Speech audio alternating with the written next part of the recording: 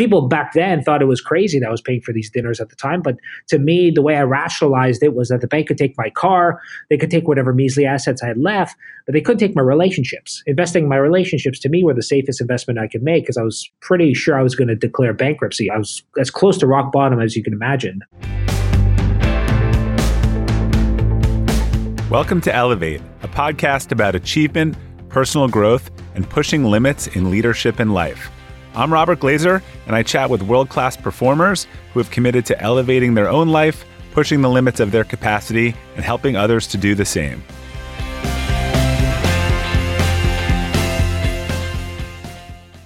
Welcome to Elevate. The quote for today is attributed to Confucius, and that is, if you are the smartest person in the room, then you are in the wrong room. The premise is the cornerstone of an invite-only event for entrepreneurs called Mastermind Talk that our guest, Jayson Gaignard, began building in 2013 and has developed into one of the most exclusive groups and events in the world. He's also the author of Mastermind Dinners, and we're very excited to have him here today. So welcome, Jayson. It's an honor to have you join us on the Elevate podcast today. Well, thank you. Now I know who to attribute that quote to because I've been saying it for years and I've been taking credit, but now I know it's Confucius. So. Well, I saw someone speak and he told me the first time, I don't even remember who it was, but I guess I can now say I said this, but the first time he says something he attributes to someone, the second time there's no attribution, the third time it's his. So That was sort of his rule of three. Let's take us back a little bit. Let's go rewind. And, you started your entrepreneurial journey with a personal errands business. I'd love to hear about how you got into that in the first place and sort of what got you started on the entrepreneurial journey. Yeah. So for me, I was never much of an academic. So I dropped out of high school, not knowing what I was going to do. But at the time, I was working kind of full time throughout high school and I was making a lot of money that way. So I'm like, well, just not being that driven on formal education, I pivoted out of high school, I guess you could say, into the full-time workforce. And then I actually got a job, oddly enough, in car sales. And I did that for about a month. And surprisingly, I did really, really well in that month that I was there. But when people were coming in to buy a car, I had one specific individual who was an entrepreneur who took 2 days off of work or 2 days out of the office to buy a car. And he knew the year, make, model, color, everything, but he just wanted the best price. And in the back of my head, my entrepreneurial gears start to spin. And I'm like, well, you could start a business where you could do car shopping on people's behalf. You could probably secure a better deal based on relationships and you save them all this time. So I started a business geared towards doing exactly that, shopping for cars for people, I guess you could say. But like most entrepreneurs, I want to be everything to everyone. So pivoted into a personal concierge business, which was a very new industry, I guess you could say, at the time. And basically our slogan was, if it was legal, moral, and would save you time, we take care of it. So I did everything from buying cars on people's behalf to watering their trees to breaking up with their girlfriends. Yeah, I mean, anything for $60 an hour back then. And when people thought of the word concierge, they thought of a hotel concierge. And when they thought of a hotel concierge, oftentimes they thought of concert tickets. So inevitably, people started to come to us for sporting event tickets and concert tickets. So we started sourcing out tickets from major brokers and that kind of stuff. And I was always almost disgusted with the markup that our clients were paying, because we just charged like a flat, like $25 fee. So we decided to stock our own little inventory to save our clients money. And inevitably, they just kept on coming back and coming back. And that side of the business started to eclipse the service-based side, which was, generally speaking, a difficult. I mean, service-based businesses are a little more trickier to scale, I guess you could say, than a product business. So we pivoted into that online product business, and we grew that to, it was about $7 million a year over 4 years with no outside investments. And I was living the life, I guess you could say. I was traveling the world, making a ton of money. But unfortunately, with all that money and all that free time, I started to ask myself questions like, why am I here? Will I be remembered? How many people will show up to my funeral? And I was not happy with the answers I was giving myself. And I realized ultimately that after being an entrepreneur for 7 years, I built a business I hated to enable me to buy things I didn't need, to impress people I didn't like.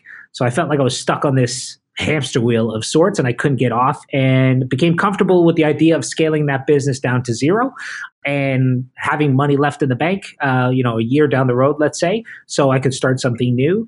And inevitably, though, when I realized my heart wasn't in it, I started to pull away from the business. And unfortunately, scaling a team of A players wasn't necessarily in my skill set at the time. So I had some B players in the business who had C players under them. So the business really kind of cannibalized from the inside out. But I just wanted out of the business. Even though I could have positioned it for sale, I couldn't stay in the business for a transition period or that kind of stuff. I just wanted to get out. And while we were scaling down to zero, unfortunately, two things happened that were beyond my control. That when the dust settled in August of 2012, I was $250,000 in debt. So I was bankrupt on every level, like emotionally, spiritually, financially, physically. I built my business at the expense of my health up until that time. So I was probably 60 pounds heavier than I am now. And that was, quote unquote, my rock bottom, that August of 2012. Oddly enough, September 1st, so the following month, my daughter turned 6 months old, and I was having a hard time adjusting to being a father. And September 1st, I got married to my wife. So there's a saying that when one door closes, another one opens, but it sucks to be stuck in the hallway. That was a very dark hallway for me at the time. So I'm curious, when you were on the top of that cycle and it was going well, what caused you, was it stress? What caused you to ask the questions when it was going great? A lot of times people are on the down cycle and then they question whether, that's sort of when they're like, look, I don't love this enough to want to do it because it's not even going well. But it sounds like you were kind of on the top of the roller coaster and started to ask some deeper questions of yourself. So was it not as fun as it looked on the outside, on the inside, or what caused that? Yeah, I mean, there was a handful of things. I mean, from I guess a personality profile assessment, I'm very much a quick start as an entrepreneur. So I am great at getting businesses off the ground. And I've realized this now, looking back on being an entrepreneur for the last 14 years, is that inevitably I get these businesses off the ground and I hit that kind of mid 7-figure mark. And I start to get frustrated. And then it's almost easier for me in my head to close that business down and start a new one instead of actually breaking through that point and scaling. So that's a skill set now that I know I don't have, and it's not necessarily part of my personality. So I have to offset that with the right people. So it was a little bit of immaturity in that kind of domain. Also, it was one of those things, my focus at the time, if you ask me like what my marker for success was, it was really to make as much money as possible, given the limited kind of skill set that I had, I guess you could say, because that was, I wasn't raised in a family that had an abundance of money. And I saw how big money played as a role in the family and family decisions and stress on the family and all that kind of stuff. So I thought that was, the key to happiness, so to speak. I remember once my first mentor that I had, I was kind of struggling. I was doing maybe like $5,000-$6,000 a month as far as a business was concerned at the time. And I think it was 18 or 19. So I had my first mentor and we sat down for dinner and he's like, imagine a time when your business does $80,000 a month. And intellectually, I'm like, yeah, sure, I see it. Emotionally, I'm like, that's never going to happen. I'm like, I can never see myself growing a business to $80,000 a month. Lo and behold, about 3 years later, we had our first $900,000 month. And I remember looking back and saying to myself, like 3 years ago, I couldn't imagine doing $80,000 a month. Now I'm doing, 11 times that. And it was just one of those things. I realized that money and happiness kind of scale very differently. And I had this goal to achieve financial success. I got to the top of that mountain, so to speak, and I kind of realized I climbed the wrong mountain. I pursued a career path that wasn't all that fulfilling. I was in an industry I didn't like. So we were in the business of selling and reselling concert tickets and sporting event tickets, and I hated going to concerts and I saw no value in going to sporting events. So it's hard to get behind of something and sell something to somebody. Like we had a client who bought like $11,000 Madonna tickets, and I'm making these sales, and I'm like, I don't know how you spend this kind of money on these stupid shows. So there was just misalignment, the wrong goals, all that kind of stuff, and ultimately, actually, I think what the nail in the coffin was I was driving my car one day. And I got to a set of lights. I had no music going on in the car or anything like that. And I remember looking at the rearview mirror and kind of looking at myself in the face. And I remember hearing this voice saying, your dad never said he was proud of you. And I remember breaking into tears, just bawling. And I was like, where is this coming from? Because I didn't have a bad relationship with my father. But I realized that to me, one of the core drivers for me trying to be so financially successful was to get that acknowledgement from my father one day. And when I realized that was driving me, I almost, there was definitely some self-sabotage that was probably involved as well. Have you ever owned something that inspired you to up your game? 2 years ago, I bought a dual suspension mountain bike for the first time, and it pushed me to ride trails that I had never been willing to try before. When we own exceptional things, they inspire us to do exceptional things. The all-new Lexus GX has exceptional capability that will have you seeing the possibilities you never knew existed. Its advanced technology and luxurious interior mean that wherever you go, you'll never go without. The Lexus GX comes with available dynamic sky panorama glass roof, available front row massaging seats, best-in-class towing capacity, available 33-inch all-terrain tires, and available multi-terrain select. I've seen the new Lexus GX popping up all around my town, and not only does it have the capabilities to take you to new places on and off the road, but it's a great-looking car. The new Lexus GX is ready to raise the bar for you. Live up to the all-new Lexus GX, luxury beyond limits. Experience amazing at your Lexus dealer. Hey, Elevate listeners. Whether you're selling a little or a lot, Shopify is the partner you need to keep the cash register ringing for your e-commerce business. Shopify is the global commerce platform that helps you sell at every stage of your business. Shopify helps you turn browsers into buyers with the internet's best converting checkout, 36% better on average compared to other leading platforms. I advise a lot of companies in the e-commerce space, and almost all of them have migrated to Shopify. And as a buyer, what I love about buying from Shopify-enabled sites is that they already know who I am, and I don't have to create a new account or enter all my payment info. The Shop Pay service makes it faster and easier to buy, which surely helps with conversions. Shopify powers 10% of all e-commerce in the US, and Shopify's award-winning help is there to support your success every step of the way. Sign up for a $1 per month trial period at shopify.com/elevate, all lowercase. Go to shopify.com/elevate now to grow your business no matter what stage you're in. Shopify.com/elevate. You know, you've talked about before you hit that rock bottom, sort of in that phase, you attended Tim Ferriss's opening the kimono event, and you met Tim, Sure, and you met yeah. a lot of others who've gone on to influence success of Mastermind Talks. Can you talk a little bit about what led to that event, and what did you take away from it that it was so impactful? Tim decided to do this one-off event called Opening the Kimono, which was an event geared towards authors who wanted to become New York Times bestselling authors. So his goal was to basically share his playbooks on how he did it, so to speak. And it was $10,000 to go for 2 days. And at the time, I had never had the intention of writing a book, never had the intention of obviously being any kind of New York Times bestselling author of any sorts. But at $10,000, I'm like, there's probably going to be some really interesting people there. So I decided to apply, and I got in, and I paid the admission and ended up going to the event. And leading up to the event, friends of mine thought I was crazy because they're like, you're never going to see the ROI from it. And I said, potentially you're right. And after the event was done, I met some really interesting people there. But from an ROI perspective, it didn't translate right into my business right away. However, the funny thing is that that event really shifted, I guess, how I view the importance of being surrounded by just incredible individuals. And the beautiful thing about that specific event is, yes, after the event was done, I didn't get that $10,000 ROI. But 2-3 years later, when I started Mastermind Talks, which was not a business idea I had on my radar by any stretch, I had 5 speakers speak at the event for free that I would have had to pay their speaker fees for otherwise. I had 2 or 3 people that I met at that Tim Ferriss event 3 years prior come to Mastermind Talks. And I had 5 people. And then I had 2 of those people sign up for my $25,000 a year retreat program. So if you look at the ROI just on that $10,000 investment back in 2011 versus, what happened in 2013 when we launched Mastermind Talks, if I would have added up speaker fees, if I would have added up missed revenue from admission prices and also from the 2 people joining the retreat program, I think it came out to it was like $215,000 I would have had to pay out of pocket for those things. And that was just a $10,000 investment. And those are relationships. So they just compound over time. So if I live into my 80s, that one event, those relationships that I fostered there will, be the ROI will be in the millions. And that to me really just made me hungry to surround myself, with great people and really take those opportunities very kind of seriously and jump at any opportunity I can. And I've done that ever since.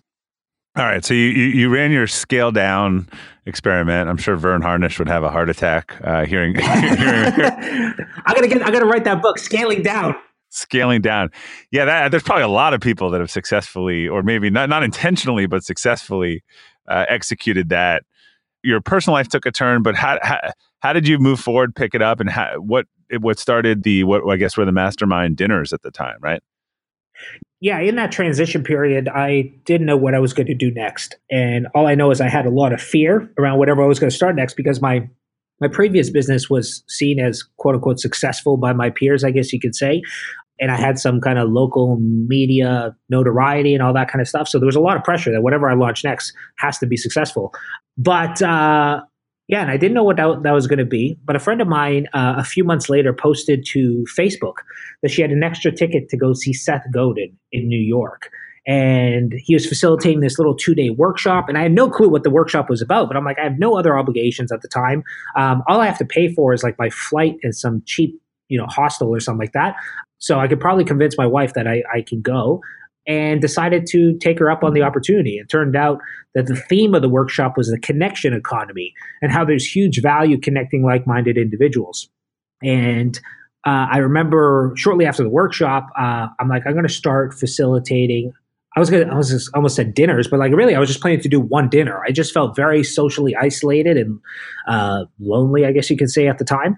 So I wanted to bring together 8 entrepreneurs and just be in their proximity. And the truth be told, the first dinner I did, I almost canceled 2 hours prior because I'm like, nobody's going to see value in this. They're going to think I completely wasted their time. But thankfully, it turned out to be a big success. And the common misconception is that I had some kind of network to begin with, which actually isn't true at all. I mean, when I got married again in September of 2012, I had 2 people show up to my bachelor party. I had my brother and my brother-in-law. I knew nobody. All the amazing relationships that I've cultivated over the years have been in the last 4 or 5 years specifically. In that one dinner, I always say resources aren't the problem. It's resourcefulness. And even though I didn't start with an existing kind of network, there's a magazine called Profit Magazine, which is very similar to Inc., where they have this like Inc. 500 list. Yeah. So they have a Profit 500 list, which gives you like a list of all these like top entrepreneurs and top businesses locally. And I just reached out to people cold for that first dinner. And I was lucky if I got a 5% response rate, but that kind of fostered the first 8 people for that dinner. What was the hook? I mean, people get a lot of these emails, right? They get a lot of, hey, I want to come to something. Sure. How did you think it would add value, again, for people who think about events, and what was the message that even got people there? Yeah, good question. It wasn't about me. It's as simple as that. I didn't reach out and say, hey, I'm doing a dinner, and I didn't make the dinner about me at all. What I did specifically is I said, hey, I'm doing a dinner for other Profit Magazine alumni on this date. If you're interested, kind of let me know. So I made it about connecting them. And then I just kind of shoehorned myself into the equation. And it worked famously. It worked beautifully. So I didn't make the dinner about me. And I didn't charge for the dinner either. I paid for that first one out of pocket. Subsequently, I've paid for almost every dinner I've done since then, and I've done hundreds. And people back then thought it was crazy that I was paying for these dinners at the time. But to me, the way I rationalized it was that the bank could take my car, they could take whatever measly assets I had left, but they couldn't take my relationships. Investing in my relationships, to me, were the safest investment I could make because I was pretty sure I was going to declare bankruptcy. I was as close to rock bottom as you can imagine financially. So, yeah, I just kind of continued on with those dinners over time, and then that turned into MMT. All right. So then take us through what was the first iteration of MMT, which was dinner series, right? Yeah. First it was these dinners. And then what happened was, and again, I'm running out of cash. I don't know how I'm going to make rent, but I'm like, investing in relationships are the safest investment I can make. But you're buying everyone dinner. So that was nice of you. Yeah, exactly. But I was going out in flames, that's for sure. I was going out with a bang. But the as luck would have it, thankfully, I started doing these dinners in October. In mid-November, and this is bringing Tim Ferriss back into the equation, he was coming out with a book called The 4-Hour Chef. And some people may remember this, but he had 2 books prior to that. He had The 4-Hour Workweek, which was a huge success. It sat on the New York Times bestseller list for 5 years. Then he had The 4-Hour Body, which was also, I think, a #1 New York Times bestselling book. Yeah. And obviously, the expectation is that his third book is going to be a New York Times bestseller. Well, unfortunately, 3 weeks before the book came out, it turned out he was going to be banned from all retail distribution. So that includes Barnes & Noble, Walmart, Costco, everybody. And the reason for that is he was the first big name author to publish through Amazon. And the traditional kind of publishing world almost wanted to make an example out of him. So he is probably by far one of the best book marketers I know. And he created these book bundle packages to kind of offset that, where if you bought 5 books, he'd give you additional resources. If you bought 50 books, let's say, maybe he'd do a webinar with you. He had this Hail Mary package that if you bought 4,000 books, he'd do 2 speaking engagements. And I was one of the first people to see this offer. He posted about it on his blog. And as soon as I saw it, I said, you know what, this is a great opportunity for a friend of mine who does these big events in Canada, because he does like 10 events a year, a couple thousand people per event. And I emailed him. And the minute I clicked send on this email, I said, you know what, it's a great opportunity for anyone, because Tim doesn't speak all that often, and he's never spoken in Canada up until that point. So I ended up emailing him directly, and I said, you know what, I'll take the package. And he said, awesome, I'll loop back with you by the end of the day and tell you what the next steps are. And basically, when he got back to me, he said, cool, well, we'll need you to wire the $84,000 in the next 72 hours. And I said, amazing. I have no money. So I didn't tell him that specifically, but I knew I had to scramble. And all my other businesses I built up until that point in time were just off credit cards. I always just kind of reinvested profits and built the businesses and that kind of stuff. And that worked well, especially because I had almost like this limiting belief around asking for things. I'm historically somebody who has a really hard time at it.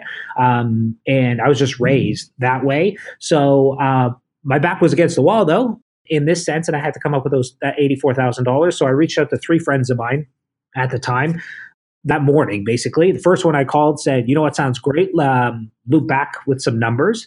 And in my head, I'm like, I don't know how this industry works. Plus, I'm not a numbers thinker as an entrepreneur anyways. So I'm like, oh, well, hopefully this will work out. But I have 2 more people to call. Second person I called said, sounds great. Let's start a business 50-50. And I said, that sounds awesome. I have 1 more person to call. And the third person I called, I got probably halfway through my pitch. And he said, you know what, pick up a check tomorrow morning at my office. I didn't go on any further. I hung up that phone, so he didn't change his mind. And the following morning, I think I was supposed to show up at like 8 a.m. I probably showed up at like 6:30 because I was afraid he was going to like call me and say, you know, it deal's off. And I'd be like, I'm already outside. You know what I mean? So I got that check. I deposited the money. I wired the money to Tim right away. And I went from basically $250,000 in debt to $334,000 in debt, just like that. And just really saw it as an opportunity for me to do what I do in the dinners, but on a larger scale. And I just planned to do the one event. For me, it was purely a social capital play.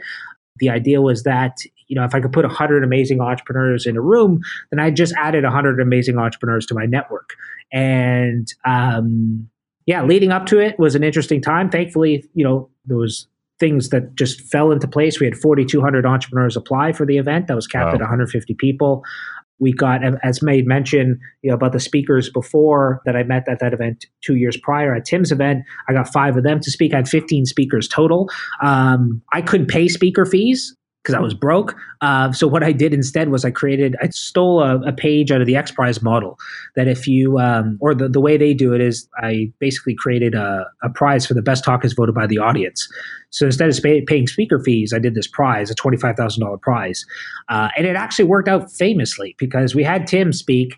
And as far as how I got the initial speakers to speak, I either reached out to people Tim already knew, that they were friends, but they were never at the same place at the same time. So I could use the event as a catalyst to kind of reconnect him and all of his friends. Or I reached out to people who I knew wanted to be connected to Tim to speak for free. And that's how we initially got those 15 speakers. And it was very much we were trying to be almost like the TED Talks of entrepreneurship. And it was a 2-day event. We had 15 speakers compete on day 1. The rest of the event was kind of Q&As and that kind of stuff. The funny thing happened at the end of the event was that we had 15 speakers. When we decided to do a second event, 10 of those speakers came back as paid attendees. And a lot of them actually, oddly enough, are still part of MMT to this day. So we've evolved significantly from, you know, a content-driven event to much more of a peer-to-peer driven community. And that's been an evolution over the last 6 years that we've leaned to more and more. But, you know, I look back and I smile because, you know, I always say ignorance, confidence, and hard work could go a long way. I had no clue what I was doing by any stretch. And because of that, the execution of the event was probably closer to a wedding than it was a conference in the sense of like the assigned seating and all that kind of stuff. And, you know, those unconventional things kind of really attributed a lot to our success over the years. So we just leaned into it even more. But you also, it sounds like early on fell into this. People want to get into the club they can't get into, right? I a lot of times I get these emails from the conferences and just one spot left, one spot left, one spot left. You've had, I know you're intense on curation, but I mean, tell the stats for everyone in terms of the number of applications you've had versus the number of people that have made it into an MMT event overall. Yeah, so it's just a high level view of kind of certain numbers. So since our inception in 2013, we've had just probably over 18,000 entrepreneurs apply at this point for Mastermind Talks, which is capped at 150 people annually. That doesn't include the about 300 to 400 nominations that we get every year. And, 18,000 is a big, sexy number to throw around, but finding great people is like a needle in a haystack. Yeah. So for us, we haven't really relied on applications or leaned on applications at all for the last 3 years. I'm a firm believer that amazing people know other amazing people. So we always kind of invest as much energy as possible into like the quote unquote customer experience or the attendee experience. And that really fuels kind of word of mouth. And if somebody comes through you and you say, hey, this is somebody you need to have on your radar, historically, our acceptance rate on nominations is 92% versus applications where our acceptance rate is 0.4% historically. So that's a high level, I guess, overview, but the event itself, we get about 80 to 85 alumni that attempt to renew every year. We only allow half back. And you did make mention about like the Cool Kids Club. I didn't plan it to be that way necessarily. I mean, there's a few things that worked out in our favor. One was like the price point. Initially, Mastermind Talks, when I reached out to friends of mine in the event space, because I had no clue, again, the industry or what I was doing, I said, how much can I charge for an event like this? And back then I had Tim Ferriss and a few other speakers lined up, and they said, well, at most you can get $1,000. So I said, all right, we'll charge $1,000. Well, when all these applications started rolling in, I was selling people at $1,000. How it worked is that when somebody would apply, and it wasn't a scalable model in hindsight, but because we weren't expecting that many applications, basically somebody would apply, I'd review their application. If I thought they were a fit, I'd send them an invitation. If they secured that spot, then I do a phone call with them to assess if they were actually the right fit. And really, the key to that phone call ultimately was, I've been a part of other groups out there where their curation process is based purely on a revenue figure. Yeah. And it works when you want to like just have a system and curate at scale. But for me, in my last business, I didn't enjoy the business. I was so jaded by it. Like I didn't like the people that we served either. Like I started to sabotage money-making opportunities because I didn't want to answer the phone. So somebody would be like on the phone with a credit card and I'm like, I don't even want to take the call. So I didn't want that to happen with this business. So I actually only wanted to serve people that I cared about and that I wanted to be around. So when I got on these calls to assess if they were the right fit, I'd ask some kind of softball questions like, what's the most enticing aspect of the event that makes you want to sign up? And if they say, oh, it's to meet Tim Ferriss or Mark Echo or whoever, I'd refund their money because it's a non-soliciting event. But ultimately, at the end of every phone call, I'd ask myself, I'd do a gut check. I'd ask myself, would I want to have dinner with this person? And if the answer is no, I didn't care how successful they were on paper. I wouldn't have them at MMT. So that was like the core kind of curation process out of the gate. That's how we built it. And what I've come to learn over the years is how you run a community of 150 people is exactly how you'd run a company of the same size. The importance of culture and curation and core values, shared values, are equally important in this industry. And that's something that, most people don't focus on. When you're hiring for your small business, you want to find quality professionals that are right for the role. That's why you have to check out LinkedIn Jobs. LinkedIn Jobs has the tools to help find the right professionals for your team faster and free. LinkedIn isn't just a job board. It helps you identify and hire professionals you can't find anywhere else, even those who aren't actively searching for a new job but might be open to the perfect role. Case in point, last year I asked the CEO of a major ski resort how he got his job, and he told me that he saw it on LinkedIn and decided to apply. In a given month, over 70% of LinkedIn users don't visit other leading job sites. So if you're not looking on LinkedIn, you're looking in the wrong place. On LinkedIn, 86% of small businesses get a qualified candidate within 24 hours. Hire professionals like a professional on LinkedIn. The team at LinkedIn is also constantly finding ways to make the process easier. They even just launched a feature that helps you write job descriptions, making the process easier and quicker. Post your job for free at linkedin.com/practical. That's linkedin.com/practical to post your job for free. Terms and conditions apply. I'm curious, was Napoleon Hill ever an influence, or had you read had Think and Grow Rich and his sort of version of or concept of the mastermind? So I've read, I think, 3 books from beginning to end in my lifetime. I own thousands of books. So if you came to my house, you'd be like, wow, you're so well read. You're like, I just have a good library. Exactly. Yeah. I just love visually like looking at books. So I have had that book for years. I have multiple copies of that book. I have never read it. And people still refer to it as one of the greatest books of all time, but I have yet to read it. But I am familiar that there is some kind of concept of masterminds, or he really popularized the whole concept of masterminds in the book. So I probably should go back to the source and see what he wrote. So that's a friendly reminder next time I'm on a plane to grab a copy of his book. Yeah, and I think, having been at the event the last year, I really appreciate, the work you put into curation, which seems like it's a maybe a 2-part process, right? It's curating up front and then ongoing curation. I think I've been invited to some events. There's 2 problems I've seen in other organizations I've been in. I think your approach is different, so I'll make a comment. I'd love to hear you give color to it. But one is, you're promised this exclusive group, right? And I can think of an event I went to 2 years ago, and they made a big deal about it and the type of level of people. And I went there, and then there were just some people that didn't meet the stated criteria and seemed to, I don't know how they walked in or got in. They said X, but then sold tickets to anyone, right? What sort of lowered that expectation. And the other is assuming that once you've been or go, that you are in. And I think a lot of organizations struggle to exit people like you said, like a company, right? Hey, we thought you had the core values, but haven't demonstrated them. So can you just talk a little bit about maybe both those concepts and how you approach them?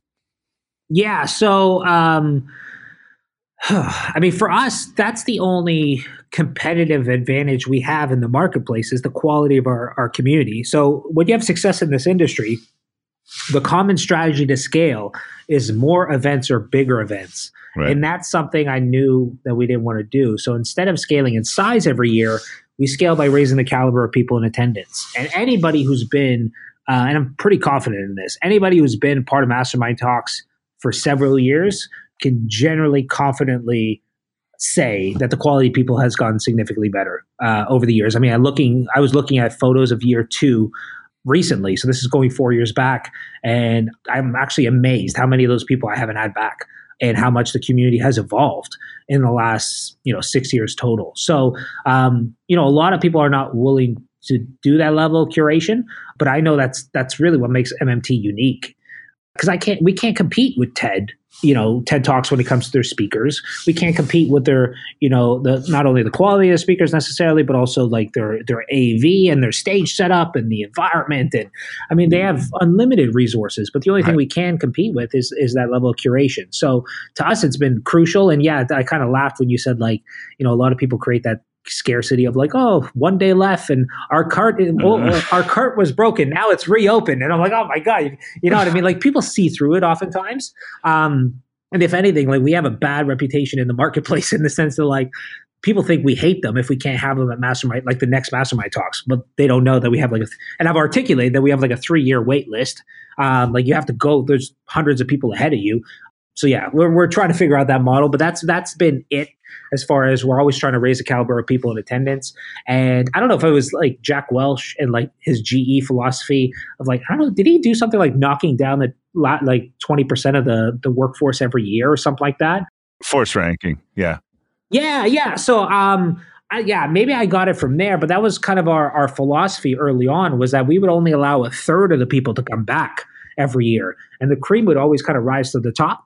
And then after a couple of years, as we started leaning more and more to this whole notion of community, I'm like, well, how much of community is it if we're knocking out like 2/3 every year? So we're probably being a little too aggressive.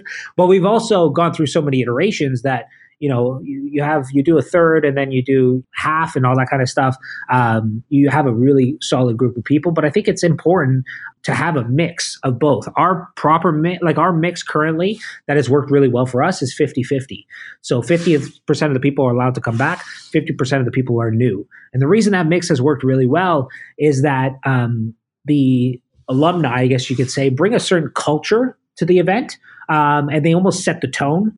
And then the new people just infuse just this new energy to it.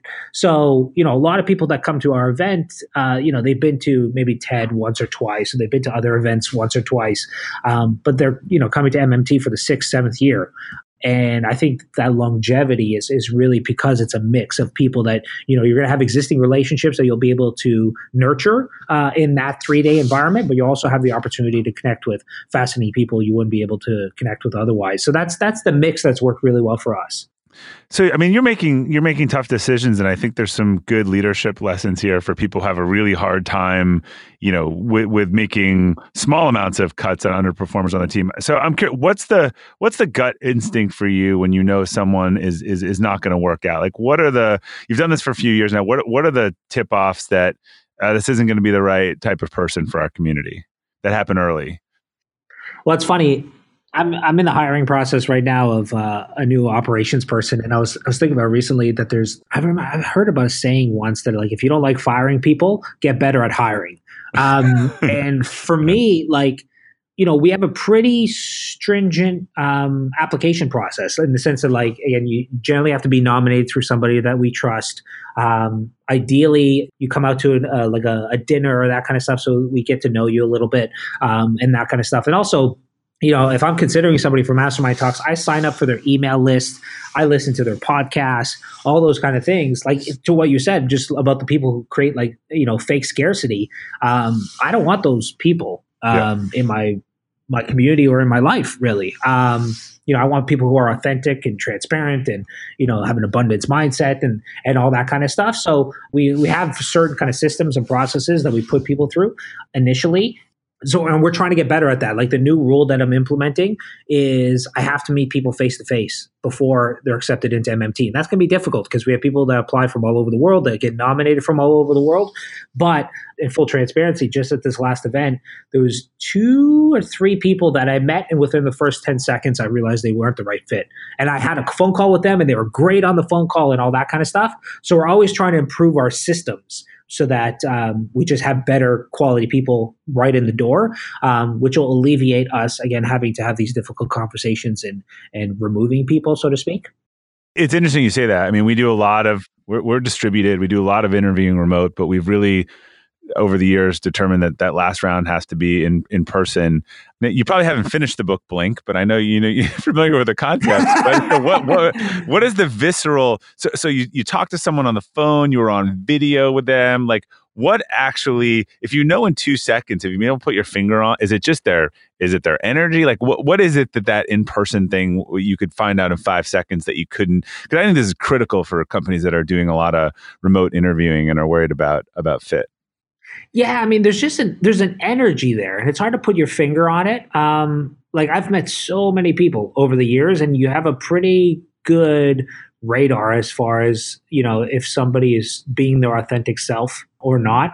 The truth of the matter is, though, it works 95 to 98% of the time, but sometimes I'm wrong, and I have to be fine with that. There's certain people that I've kind of judged. I mean, this role has made me very judgmental of people right out of the gate. Like, I am just very judgmental when I meet people, because I have to be almost by nature, for the role. But there's some people that I'm like, you know what, I'm not having them back, but I've kept them around for a little bit and they've grown on me. And you also have to be conscious that, like, we're all in new social environments, like, people are anxious and all that kind of stuff. And that may show up them being on their own at a lunch, or that may show up them on their phone, or those kind of things. So you have to be conscious of that as well. But there's something I can't necessarily put my finger on, that you can meet somebody and generally have a really good feel for who they are as a person.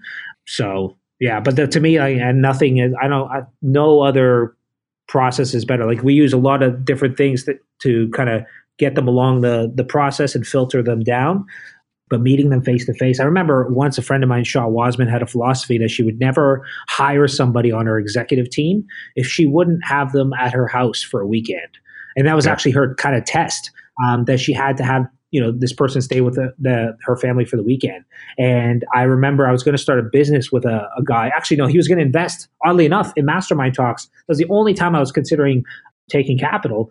And we went on like a 3-day vacation, I guess you could say, to the Bahamas because I have property down there. And within the first, I don't know, 2/3 of the day, I wanted to kill him. So I'm like, this is a really good like approach.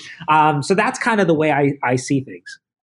Yeah, that's harder to get out of. That's a long first date. So, you alluded to this before, but a lot of conferences they're great, then they start the spinoff and the other spinoff, and they dilute the brand and put the main thing at jeopardy. What is your future plan for Mastermind Talks and the community? Yeah, it's funny because my own personal goals overlap with MMT. I love just surrounding myself with fascinating people who are doing fascinating things, who are giving and philanthropic and just amazing people. Thankfully, I'm able to use MMT as that vehicle. But the truth of the matter is, again, we're starting to not level off, but I mean, there's always more amazing people out there, so to speak. And I have the whole Jim Collins, like seats on the bus mentality, that you want the right people on the bus and the right people in the right seats and the wrong people off the bus, so to speak. So I'm always going to be shuffling people around and adding new people and removing people.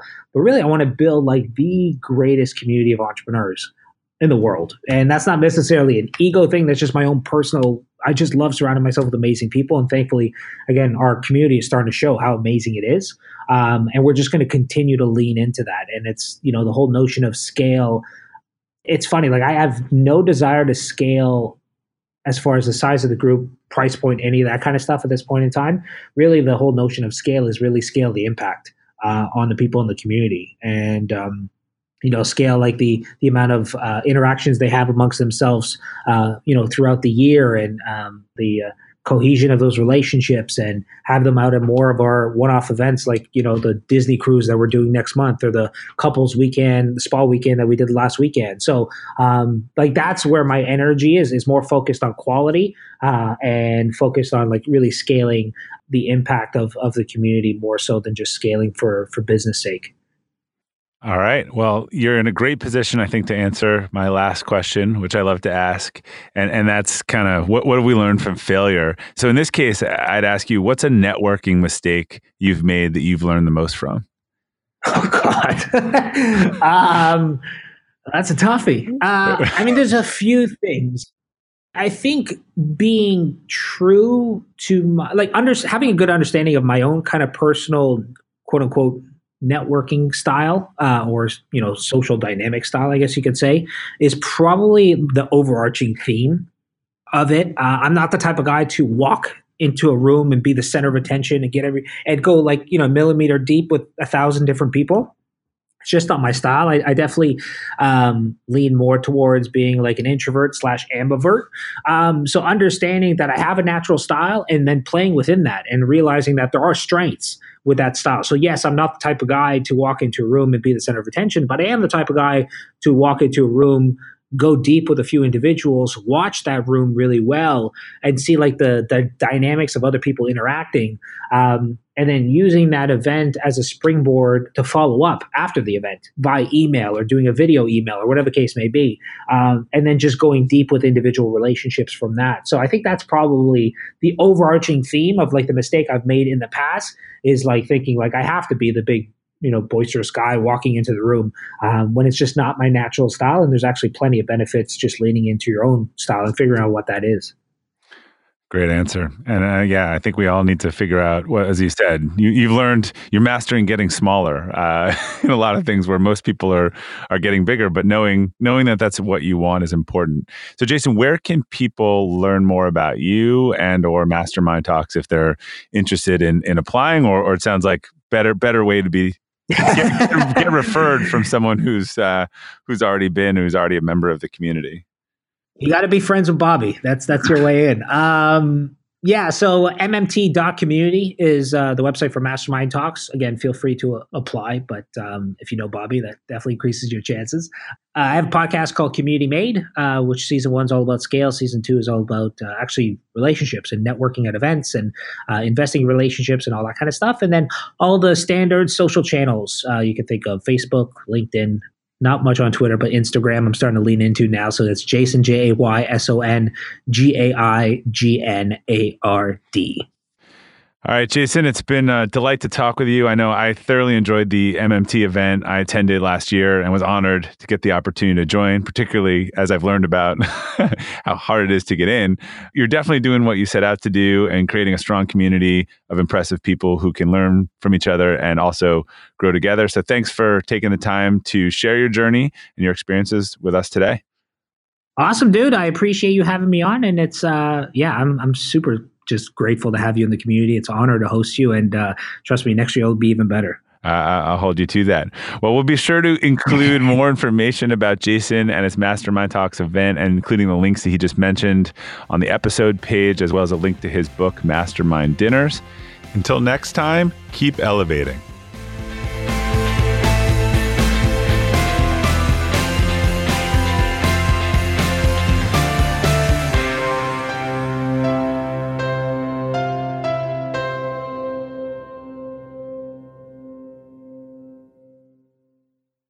This episode is brought to you by the Yap Media Podcast Network. I'm Hala Taha, CEO of the award-winning digital media empire, Yap Media, and host of Yap Young and Profiting Podcast, a #1 entrepreneurship and self-improvement podcast where you can listen, learn, and profit. On Young and Profiting Podcast, I interview the brightest minds in the world, and I turn their wisdom into actionable advice that you can use in your daily life. Each week, we dive into a new topic like the art of side hustles, how to level up your influence and persuasion, and goal setting. I interview A-list guests on Young and Profiting. I've got the best guests, like the world's #1 negotiation expert, Chris Voss, Shark Damon John, serial entrepreneurs Alex and Layla Hermosi, and even movie stars like Matthew McConaughey. There's absolutely no fluff on my podcast, and that's on purpose. Every episode is jam-packed with advice that's going to push your life forward. I do my research, I get straight to the point, and I take things really seriously, which is why I'm known as the podcast princess and how I became one of the top podcasters in the world in less than 5 years. Young and Profiting Podcast is for all ages. Don't let the name fool you. It's an advanced show. As long as you want to learn and level up, you will be forever young. So join podcast royalty and subscribe to Young and Profiting Podcast, or YAP, like it's often called by my YAP fam, on Apple, Spotify, CastBox, or wherever you listen to your podcasts.